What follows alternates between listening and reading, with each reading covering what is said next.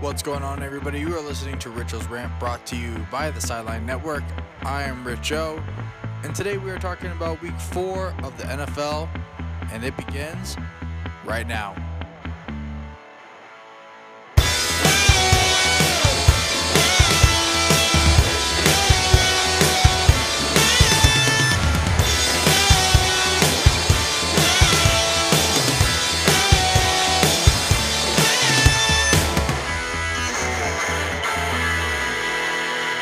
So I'm going to start off this episode by apologizing for not putting up Week 3.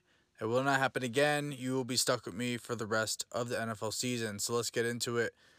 Starting with the Thursday night game, Eagles versus Packers. The Eagles moved up to 5-0 after the win, 34-27, under Doug Peterson as head coach for Thursday night games. A big win for the Eagles to move them up to 2-2.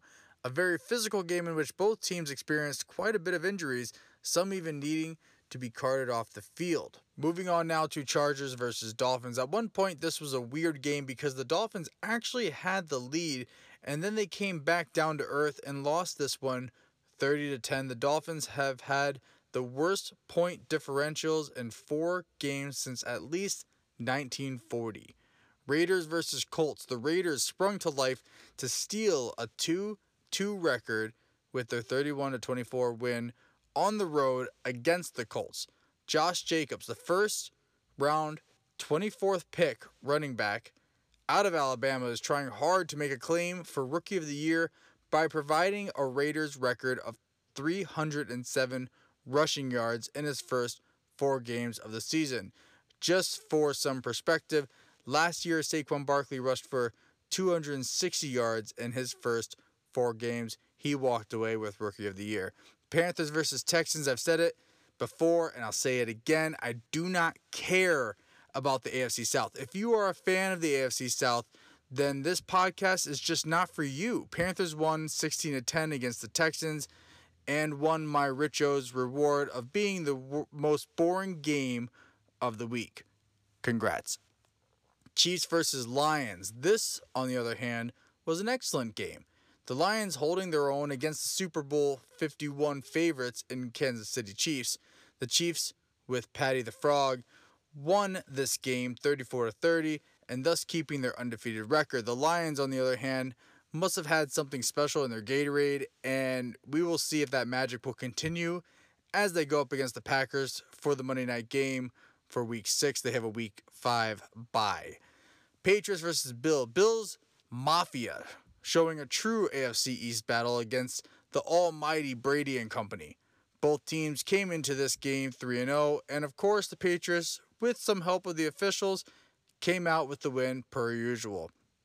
The rest of the sports media is still freaking out about Brady not doing Brady things and wrecking the competition, but TB12 fans don't need to worry because he's allowed to have a hiccup game as long as he wins, which he usually does.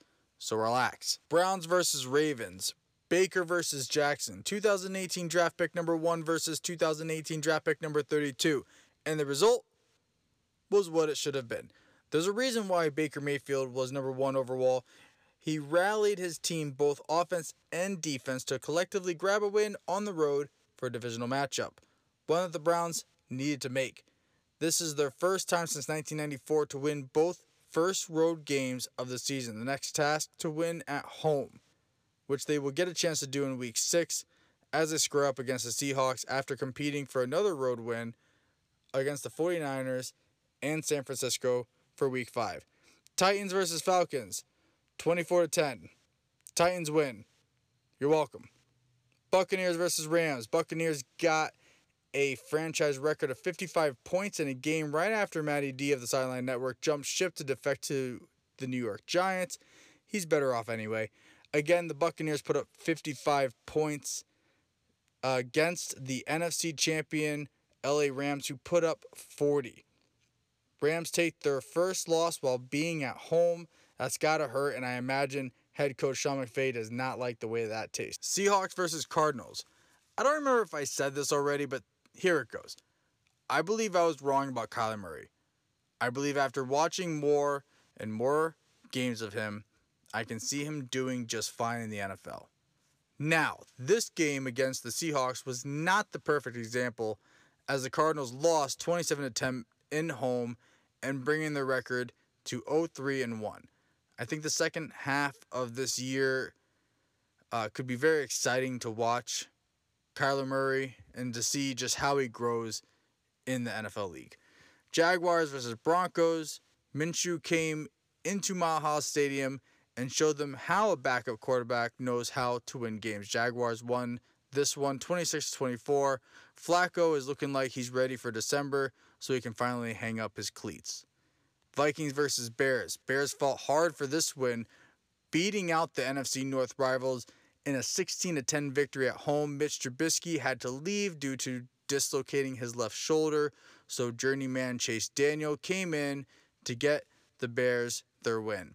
Captain Kirk Cousins threw for 233 yards, but was unable to convert any of those yards into a touchdown pass. Cowboys versus Saints. Cowboys lost 10-12 against a backup in Teddy Bridgewater, of which the Saints didn't even score a touchdown. Now, I'm sure a lot of this is coming off the fact that my team, the Eagles, actually got a win, and the Cowboys, again, did not. But I also tried to warn you Cowboy fans, be careful about boasting and pounding your chest because your fall is coming. The true test is going to be this week where they go up against the Packers. They're playing in Jerry World for the 425 game, so we will see how good dem boys will be. Now we come to the Monday night game. This one, I need to come to terms that I was wrong about the Cincinnati Ginger. I had a big belief going into the season that Carson Palmer was going to have a stellar year and that the NFL, specifically the AFC North, should watch out for the Bengals. And like their management and owners of the franchise, due to their players every year, I let myself down. I was wrong, and I'm sorry. It looks like another miserable year for Cincinnati as they take on an 0-4 mark and a loss to the divisional rival of the Steelers, 27-3. The Bengals, if I remember correctly, I declared on the Huddle podcast that they would be third in their division behind the Ravens and Browns, which could still happen, but I secretly wanted them to beat out the Ravens and be number 2, and possibly fight for a wild card even. But oh well, I guess there's always next year. And that's going to do it for Richo's Rant. Thank you all for listening. Make sure you give the Sideline Network page on Facebook a like. Check out our other podcasts available on Apple Podcasts, Spotify, and of course Anchor. Week 4 is a wrap, and so is this podcast. Until next week, I'm out.